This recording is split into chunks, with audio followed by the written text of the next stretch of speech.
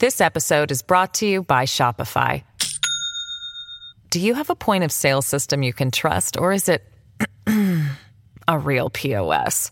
You need Shopify for retail. From accepting payments to managing inventory, Shopify POS has everything you need to sell in person. Go to shopify.com/system, all lowercase, to take your retail business to the next level today. That's shopify.com/system. Hello, everybody. This is Marshall Poe. I'm the editor of the New Books Network. NBN listeners like to read books and buy them. So we thought we'd tell you that right now, our friends at Princeton University Press are having a remarkable site-wide sale. You can get 50% off books, including ebooks and audiobooks, with the code 50, F-I-F-T-Y, at checkout until May 31. You can save some real money on Princeton University Press books. I encourage you to go there and check it out. Welcome to the New Books Network. Hello, everyone, and welcome to New Books in Sociology, a podcast channel on the New Books Network.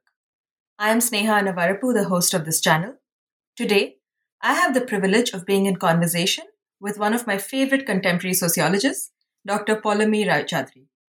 Dr. Roychaudhury is Assistant Professor of Sociology at McGill University, and in this episode, we will be talking about her new book, Capable Women in Capable States, Negotiating Violence and Rights in India, that was published by Oxford University Press in December 2020. This book thinks through gender-based violence to explain how rights are negotiated in India, and it does so by ethnographically tracing how women interact with the law, not by following legal procedure or abiding by the rules, but by deploying collective threats and doing the work of the state themselves.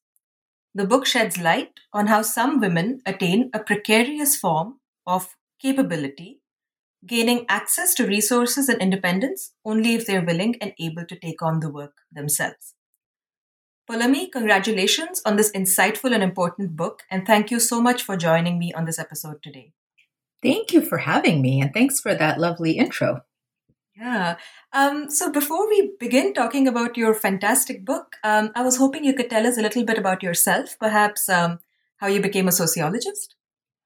Yeah, sure. I mean, it was like by accident. So I think I didn't have a good sense at all about the differences between disciplines because I was coming from, I can blame it on my liberal arts education at Swarthmore, but I just was kind of clueless. So I needed to get out of this horrible consulting job I had where I was miserable. So I was like, okay, I'll just apply to I literally applied to history, poli-sci, econ, anthro, and soc.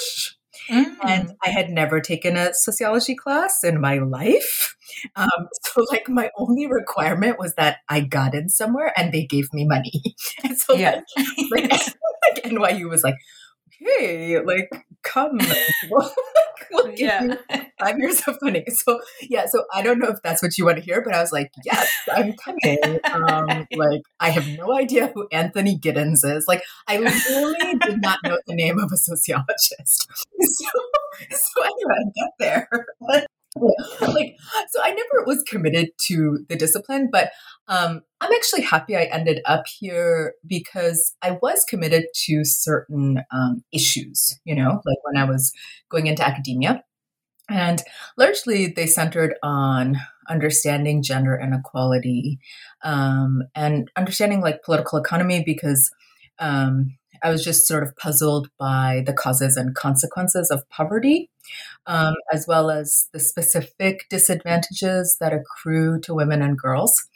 So I wanted a way to study those questions, which I think, sociology gave me a space to do that in a way that potentially other disciplines would not have, especially in a qualitative way, right, through qualitative methods. But I think my interest in those issues actually did arise from my my background, which had to do largely with, I was born in India, in Kolkata, to a lower middle class family. So not super privileged, but we were Brahmins, we had land, so certain kinds of advantages. And then we moved to the US and we were literally super poor, right? We were below the poverty line. And also part of this sort of class of racialized immigrants in a super white town. So, it was just like I didn't have the theories or the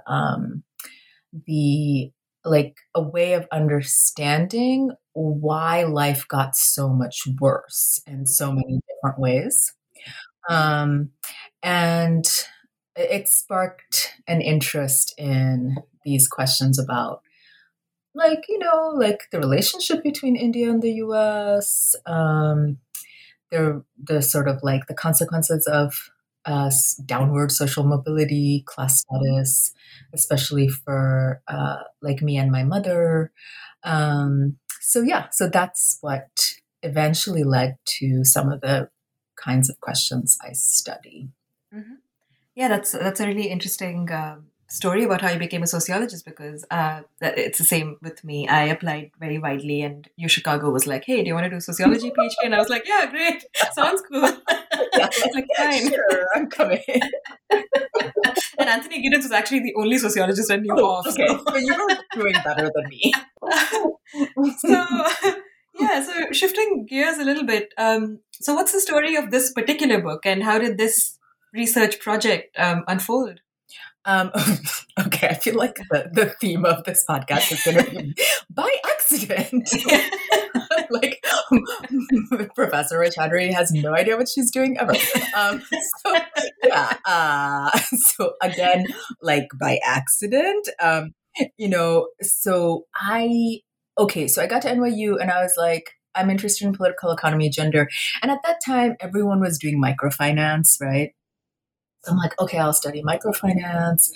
Um, and I got to West Bengal because that's where I was. I was born in Kolkata, so I knew Bangla.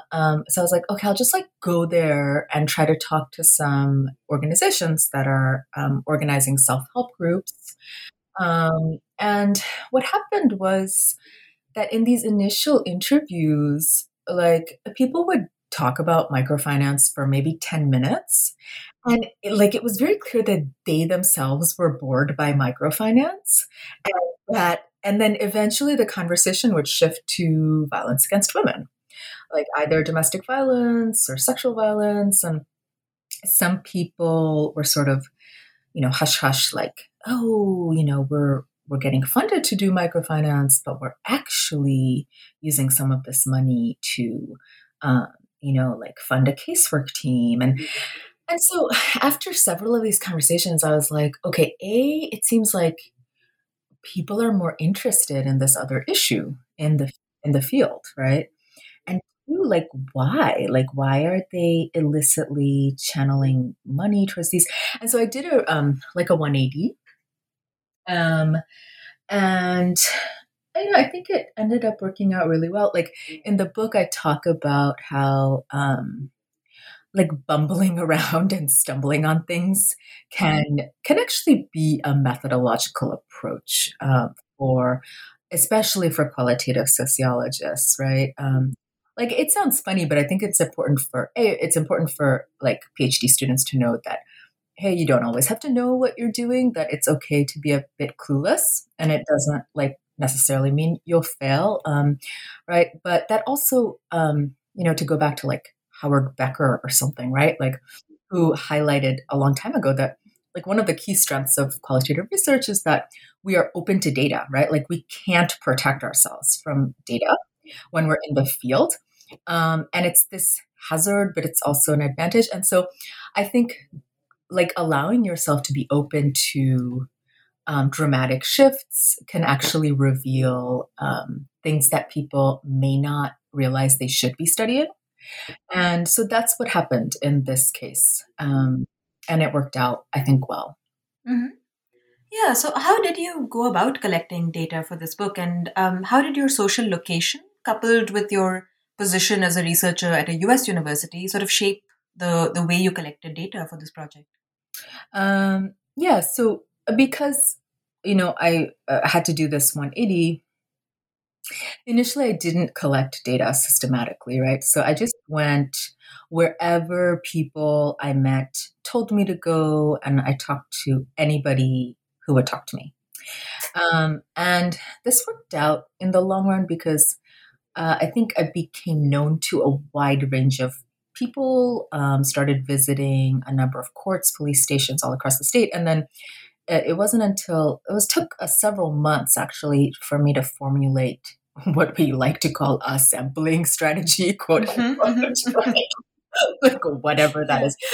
Yeah. But at least to realize, right, that I need to sort of more concertedly find women of specific social backgrounds, right?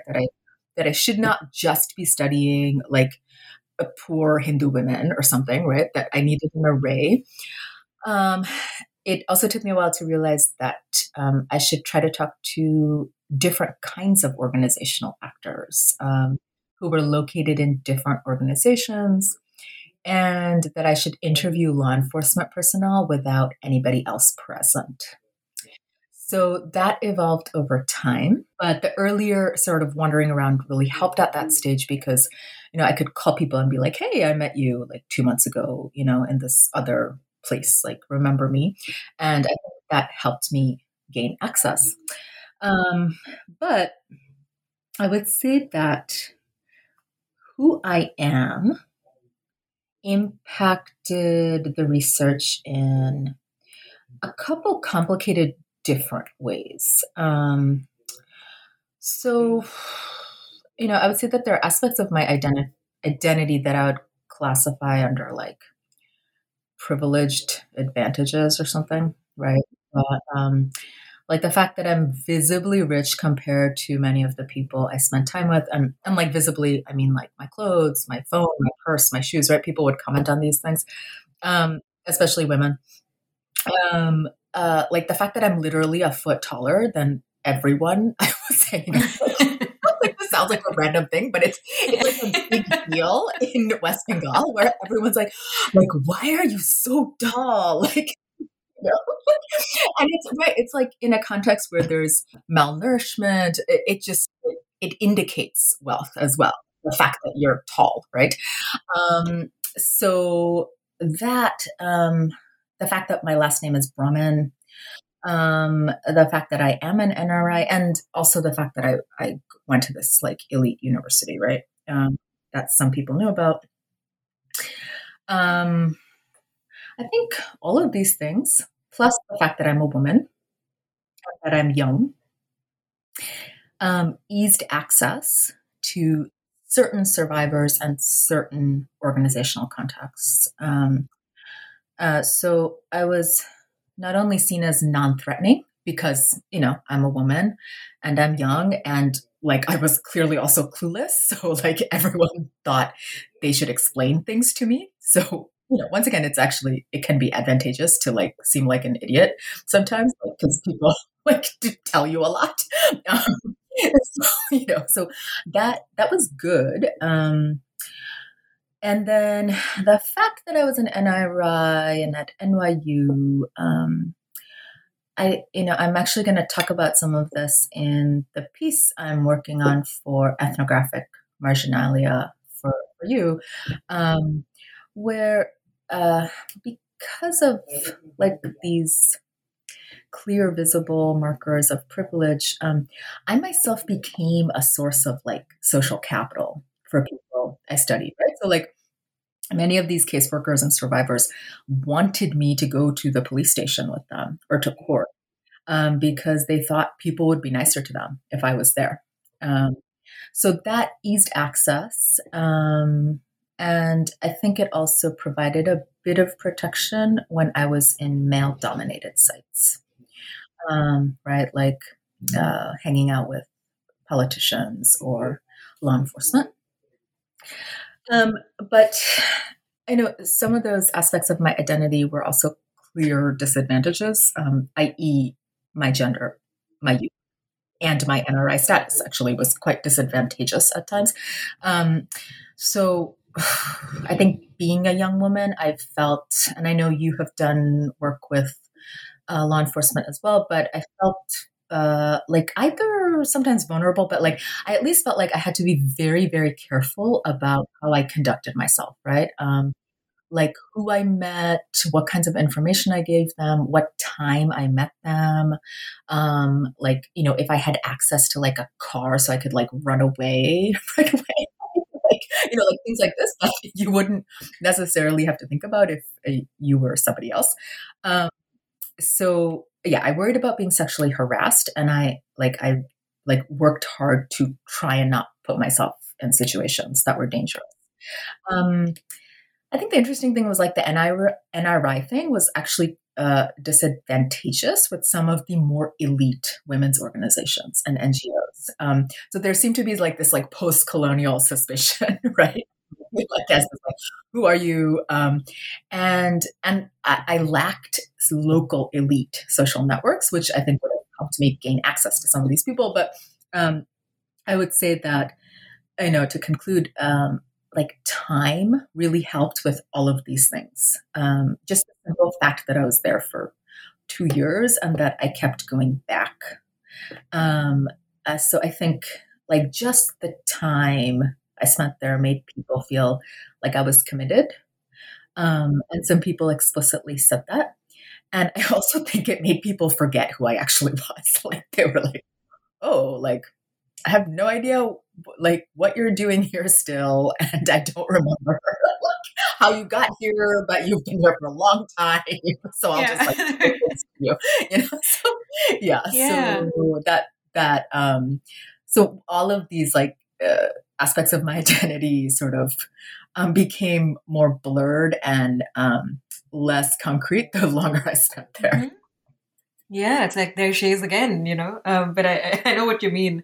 A lot of the times, the police officers I spent time with just kept thinking that I was either a journalist. They were like, oh, she's a journalist from New York Times. So that became the story after like 6 months of me having been there and shown them my, like visiting card and my credentials from the University of Chicago. But yeah, it just took a life of its own. Totally. Yeah. Thanks for that. That's such a candid exploration of your own social positionality, and I'm going to keep that height factor in mind for a long time. It's like definitely one of the most unique discussions that I have been privy to. Yeah, and also it's like if people are listening to this in New York, they would not understand if they met me, right? Like everyone, oh, you're quite short. Right. Well, not in this context. Yeah, it's all relative, yeah.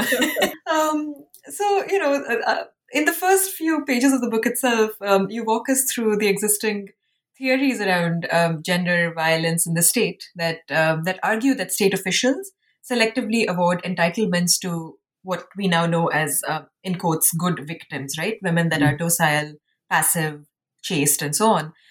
You then go on to persuasively point out that these theories do not suffice in explaining what you were seeing in your ethnographic observations. So could you tell us a little bit about this theoretical intervention that you're making in the book? How does the Indian case complicate this relationship that we take for granted between the state and its so-called good victims? Yeah. So this is like, this gets at the heart of the book, right? So let me just back up a little bit and talk through what the common sense slash not just common sense, but also existing like theoretical understanding is, because there's a lot of overlap there. But I think we see this right in like highly publicized court cases where both in domestic violence cases and in cases of rape, where we'll see that like judges and juries are asking and deliberating on things like, oh, was she wearing tight jeans? And they're deliberating on this for a couple different reasons. Like one is like, oh, she was wearing tight jeans, which means that she actually wanted to have sex, right? And the logic there is that they're trying to figure out like, is this woman like a good chaste woman, right? Like, but then they're also, oh, like if she was wearing tight jeans, like nobody could have taken that off without, like, so there's all these ways in which criminal justice institutions, when they are faced with allegations of gender-based violence, what they do is they assess the character of the victim, rather than the character of the alleged perpetrator. And so one way to theorize this is that, okay, law enforcement personnel actually have a lot of discretion, right, on their hands. They're able to use that discretion to choose women who fit whatever is deemed to be an appropriate understanding of femininity, which of course excludes, like things uh, like whatever, like dressing in a way that's quote unquote provocative, or like dating too many men or things like that. But obviously, all of these performative aspects are linked to like social background as well, right? So that women of color, working class women, sex workers, all of these people have a harder time even performing good victimhood, right? So if I were to boil down existing theories, they combine two elements. The notion that the state is able to protect women when it wants to, and it only protects women who, like, it selects which women it wants to protect. Second, that because of this governance model, the way that women's citizenship is structured is through victimhood. So, i.e., the way you access rights is by convincing state officials that you are actually a good victim. So I think that's a really compelling theory, right? But I just, like, some part of me was like, I don't think this is how things work in India. Like, and this isn't just like, these theories aren't just coming from places like Canada or the UK or the US, right? Like, a lot of people who work in India also talk about exactly this kind of dynamic when they go into some of these sites where, like, judges are like, well, but you burned the doll, so, like, you're not a good wife or something, like, what is that about, other than they're trying to figure out if you're a good wife, i.e. a good woman, a good victim, right, who should actually be given the rights that you've been promised. But like, some part of me was like, but that's not, like, neither the understanding of the state nor of how women access rights actually is what's happening on the ground. And so what I thought that the existing theories might ignore are, one, the actual conditions of law enforcement personnel in India, where we definitely see immense amounts of social bias, right? Like, they'll just say preposterous things, like, when you, like, just openly, right? But this bias is combined with massive amounts of incapacity, which means that they're not only, like, overwhelmed and can't do their jobs, but that they have, like, a limited monopoly over violence, right? Like, we see this in all the time in protests where, like, police cars are burned, like, cops are, like, pelted with stones. So the incapacity of some of these, frontline workers, even courts do get surrounded. So it made me wonder if the selection process that existing work sort of assumes is actually happening, right? Like, are they actually selecting who they like, or is something else going on? And the reason I think I had doubts about what they were up to is because of exactly the presence of what Partha Chatterjee calls political society in this context, right? Like, the fact that there are actually tons of organizations, and they are sometimes up to no good, and they are threatening, and that we know that some women have access to organized resources, so that they're not actually approaching the state, like, the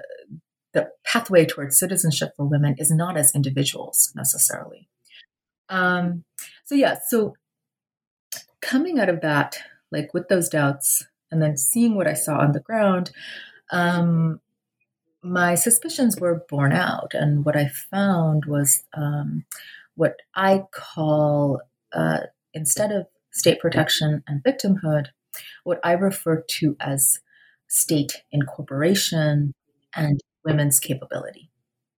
And so what incorporation is if under a protectionist regime, law enforcement personnel selectively, look for good victims and award them rights in a model like a governance model based on incorporation. What we see is that law enforcement personnel don't choose women who are necessarily good victims. They choose women who are either able to do their job for them or threaten them in some way because they have organized resources. But incorporation means that they're still not like actually protecting these women or giving them rights. Like that's not on the table. But they are allowing them to either execute the law themselves or to, pursue some sort of shadow claim outside the law's boundaries with limited informal supervision from the state. And therefore, the pathway towards some semblance of citizenship rights in this context is not victimhood, but being the kind of woman who can actually do all this stuff,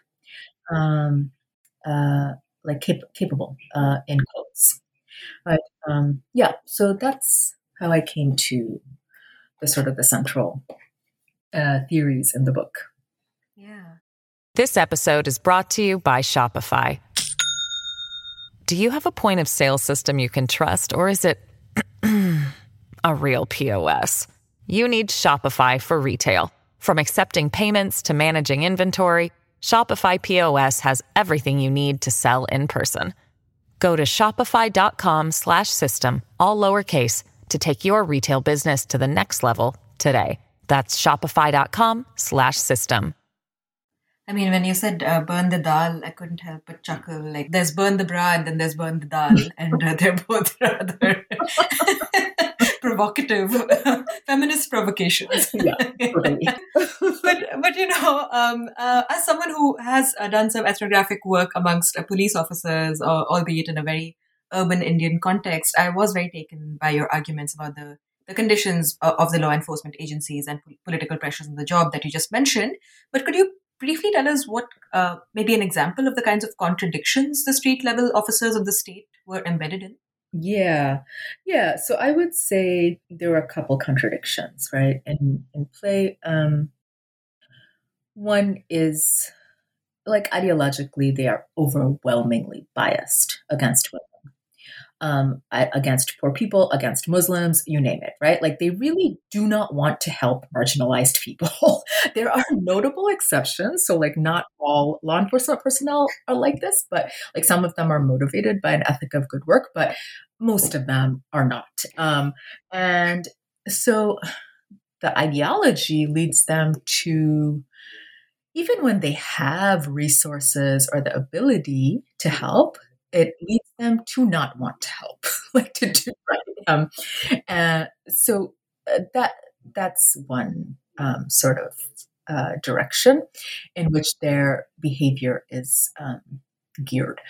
But second are these capacity constraints that I mentioned. And, in the book, I detail like exactly what kind of institutional context we're dealing with here. And it's really overwhelming, right? Like, it's like the average, like 80% of India's police force is in the constabulary rank, and they're all men, right? So like the entire police force, there's 8.2% is women. So it's all men. So like, it's just a bunch of like young dudes who are kept on duty for like 14 to 16 hours a day. They work like 7 days a week. There's like no chance of promotion. And then every like courts, police, protection officers, these are super like politicized posts, right? So if you like, and we know this, right? Because the minute that a new political party like comes to power in a state, they get rid of all the cops and like replace them, right? So there's a lot of evidence of politicization. So they're overburdened, they're under-resourced, they're like scarcely trained, poorly compensated, and sometimes just massively overworked. So what this means is that just like the ideology, like the bias pushes them towards not helping people, the capacity constraints also push them towards like not helping people and not doing their job. But they being so incapacitated also means that they're vulnerable. Like they're vulnerable physically, they're vulnerable to political pressure.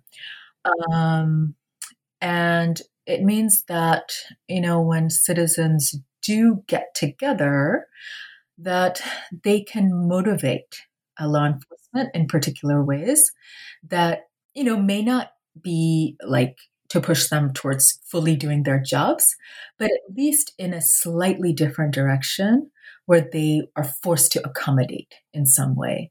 And it's that accommodation that actually is incorporation, right? Like incorporation is a negotiated compromise. It's not the state doing its job, but it's also not the state like completely ignoring women. And so it's these three things together that I think lead to the negotiated compromise of incorporation. Mm-hmm. Yeah, thank you. That was amazing and really, really interesting, and definitely one of the reasons that the book stands out as contributing a very unique perspective on this issue. But again, moving away from this discussion, in chapter 3, you focus on why the women you met did not want to separate from their abusers at all, or why they didn't want to file legal complaints, at least, right? So could you tell us what some of those reasons were and what kinds of help they sought in brokering some kind of, temporary peace at home? Yeah. That's a really important question. Because, the theory of incorporation and capability actually comes towards the middle of the book, right? So where the book starts out is with the beginning of a claim for women. And there I found that, I was tracking 70 women, and the overwhelming majority of them did not want to register a legal case. And they did not want to separate from their abusers. They wanted to stay with them. So I think the question you're asking is like, why, right? Why? And there's a couple different reasons for why. One, I think there is ideology at play, right? Like if you look at survey data from the National Family Household Survey, what you'll see is that women in India are more likely than Indian men to think that husbands are justified in beating their wives. They're more likely, like significantly more likely. So there's no reason actually to a priori expect that women will want to leave because, and we know this as gender scholars, like gender inequality works through socialization, right? Through like shaping women's internalized expectations and preferences everywhere. And it does so in India as well. So yeah, like there's a lot of internalized stuff going on. Second, there's the fact that for most women, irrespective of, like how they might respond to a survey or what they think, leaving a violent relationship is actually more challenging often than staying in it. And so what do I mean by that? Well, this has to do with the world that they inhabit, right? Where there's like serious constraints on educational opportunities. Over the past, like India has always had one of the lowest, labor force participation rates in the world for women. But in the last 10 years, it's fallen by like 10 percentage points, if I recall correctly. It might be more than that at this point, but just women don't work in this country, which means that like who's going to support you, if you leave this relationship? Like it's really hard to get a job. And in West Bengal, in both the cities and the villages, it's impossible for single women to find housing. Like nobody will rent to them. There's just like enormous pressure to adjust from natal families, like from your own parents.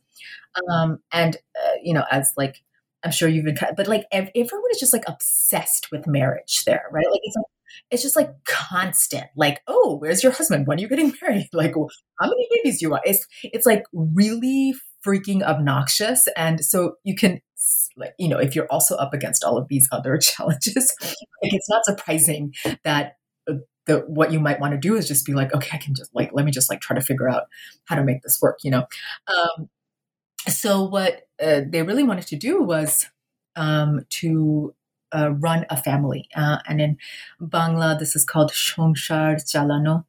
And yeah, so they would like, when I met women initially, they were like, nah, I'm Shongshar Jalati Jai. Like, that's what I want to do. I want to run my family. I just want the abuse to stop or get better. And so what they tried to do to make that happen was they were actually enlisting help from outsiders, right? Because, the other thing about this, interesting thing about this, like the relationships and the quote unquote, like private sphere is that it's not very private, right? So like people are constantly invoking help from outsiders to manage internal problems. And as I explained in the book, it was actually this attempt to gain outside help to stabilize an abusive relationship that ended up further destabilizing those relationships and leading many women towards the law. Relatedly, you talk about the organized actors that intervened in these domestic disputes, despite many women, again, feeling ambivalent about legal cases. But interestingly, you show how these diverse organized actors become brokers and help the translations of private grievances into legal claims. Mm-hmm. So I would love for you to tell us a little bit about the networks and the expertise deployed by these brokers in mediating the relationship between the women and the state, and how the frictions and differences amongst these diverse set of actors shaped the everyday work of interventions. Yeah. So, as you state, one of the empirical puzzles in legal studies literature is this question about how a grievance, like all of us are aggrieved all the time, right? About various things, right? So like, how do grievances become claims? And then how do claims become transformed into the language of the law? And so one of the empirical puzzles for me when I was doing this research was that, hey, I've just met a bunch of women, none of whom actually want to run a legal case. Right? So like, how on earth do they eventually move in that direction? And that, like their movement from wanting to run a family to running a legal case was mediated by these people who were brokers, right? And they were a really diverse set of characters. They included like caseworkers at, like NGOs, members of Mahila Shamiti, like self-help group members, like the dadas at the local club who were like connected to the political party in the region. There were like all sorts of like thugs involved, like people who were like, did like thug work for the political party, but also like help out women. There were unions. And as you point out, a lot of these people actually like really disliked other people. Were also like, they were like, I hate that, and so what was intriguing to me is like, given that they were all so different, why were they all working in this field? And why did so many of them, even when they would just talk for hours about how the law was like stupid and made no sense, and how and also so many of them were clearly not feminists, right? Like they would just like sit around and talk about how like women were like ruining families while also helping women ruin families. Right? So I was just like, what is happening? Why are these people up to what they're up to, and what kinds of effects are they having? And so in a forthcoming piece that's coming out in an edited volume by Gauri Vijay Kumar, Smita Radhakrishnan, I talk more about these questions in a way like that's slightly clearer than in the book. But yeah, here, the main thing I found was that there is a market for rights, right? That creates a demand for mediation because women they just can't go to the state by themselves. So they have to find these people who like have knowledge, who have contacts, who can provide protection, who can tell them what to do. Um, and like all these different kinds of people are involved because they profit from these mediations. And by profit, I mean not just financially, but it's also a site where like brokers themselves accrue social, cultural, and symbolic capital, right? So like ordeal really matters for these people. So, like, yeah, and the the interesting thing is that they're not necessarily ideologically committed to rights, but they're still motivated because they're getting these other things from doing what they do. And then, so how do they do what they do? Well, here, it really became apparent the degree to which organizational connections mattered for legal claims. So people who were actually able to be brokers were always people who had some or multiple kinds of organizational contacts, right? So it's not there were never individuals, right? It was like, oh, I'm the local dada, which like means that when I need to, I can get the CPM to, like help me out. They had connections to women's organizations, to gangs, to unions. And the reason they had to have these connections was because that's how you got the state to respond, right? You had to demonstrate that you had people behind you who could, one, do the work of the law, and two, like threaten people, including law enforcement personnel, but also abusers. Mm-hmm. Mm-hmm. Yeah. Oh, so interesting. And again, I'm just struck by how insightful this is about the role of brokers and the way they profit of these sorts of connections in different ways. I can't wait to read your chapter in sociology of South Asia. But yeah, so in the final section of the book, you trace how the women who ran these cases began to perceive themselves and the state differently, right? And you conceptualize this changed orientation to the law as an aspirational strategic subjectivity. So I want to invite you to tell us a little more about this and how this subjectivity links to the powerful ideal of the capability of women. Yeah. So, I guess just backing up regarding subjectivity, right? I think one way of,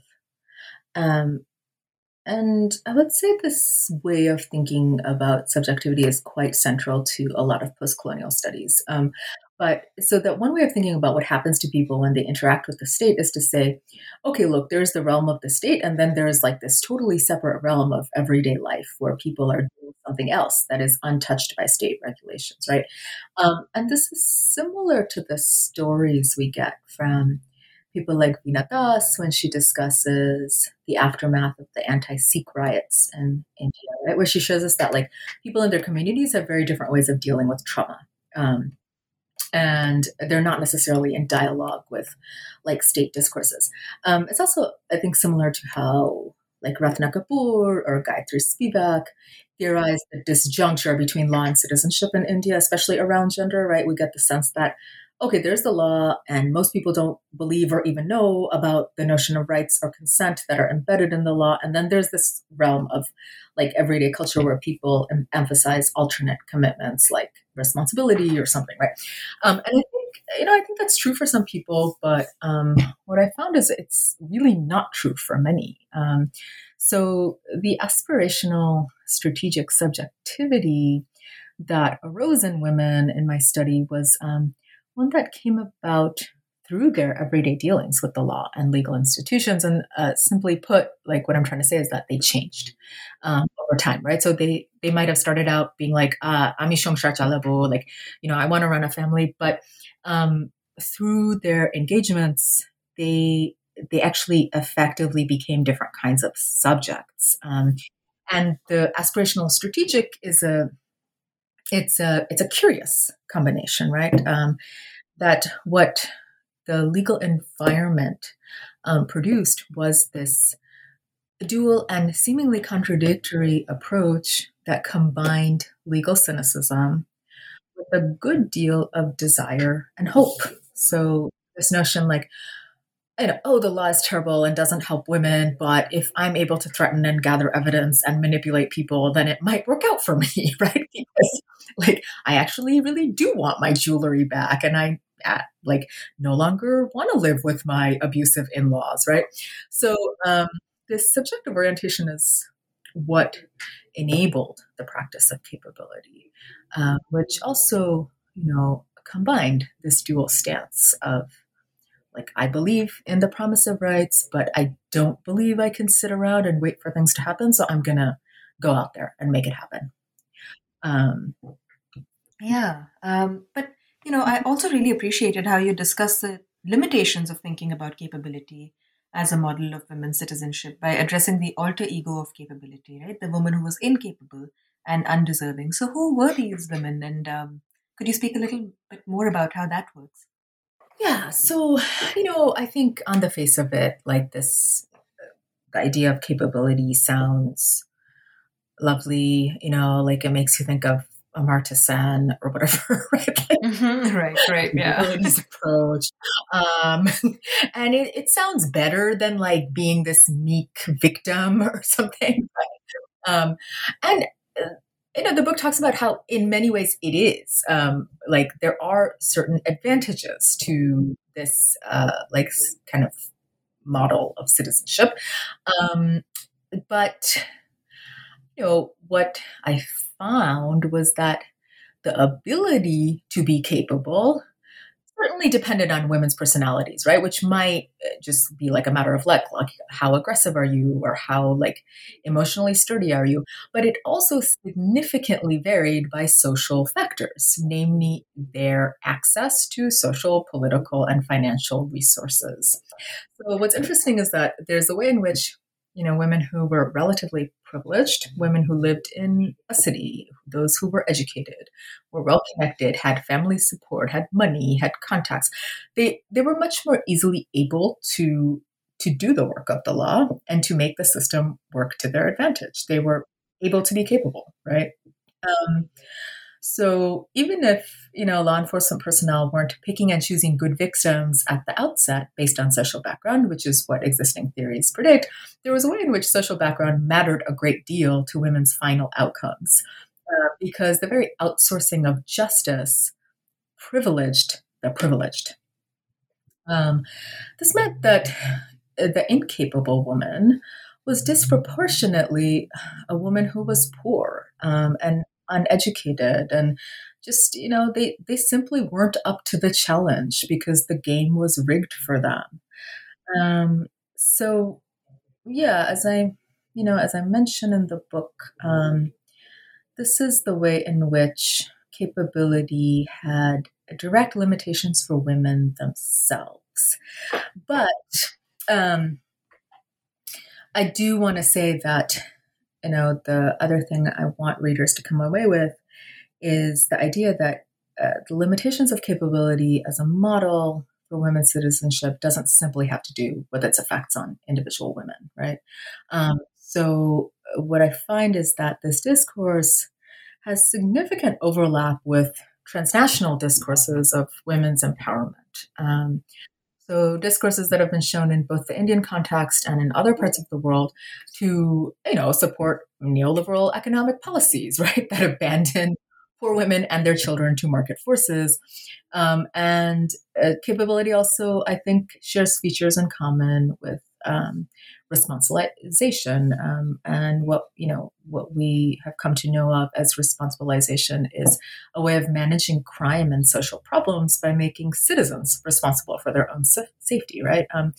And so I think these strategies, and they are governmental strategies deployed by states, let states off the hook.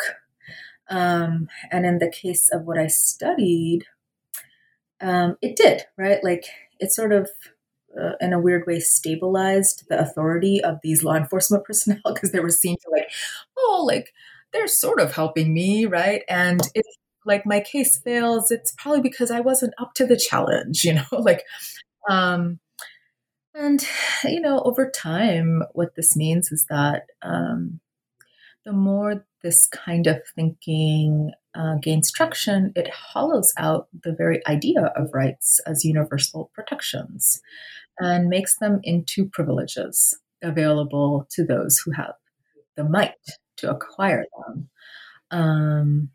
And finally, I would say that one of the dangers of capability is that it creates a negative feedback loop with the very institutional dysfunction that gives rise to it, namely the limited capacity and sovereignty of the criminal justice system, right? That it further destabilizes rule of law by further outsourcing regulatory functions to civilians.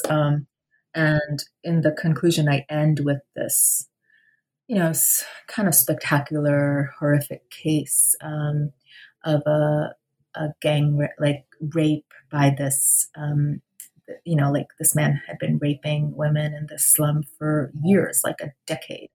And I'll let the readers read it, but what eventually happens to him when he enters a court of law, and what that means, right, for how we understand the rule of law and justice. Right. But, thanks a lot for sharing your thoughts about the book. And I wanted to reiterate how engaging it was to read, even though it was difficult at parts, because it's always difficult to read about gender-based violence, of course. But finally, I wanted to shift gears completely and ask you, what are you working on right now, to the extent that we can work during a pandemic, of course, but what writing can we expect from you in the near future? Right. Maybe nothing, because it's really tough to do anything and to gather any kind of it's been a really tough year. And yeah, I think, also for quantitative scholars, like it's hard to gather any kind of data, but really hard for ethnographers. But the project that I'm working on right now, I guess, you could loosely call it like a transnational project on sexual harassment or something. So I'm really just like interested in how sexual harassment became an issue people care about in different parts of the world. And so I have two streams going currently. One is based in the US, where,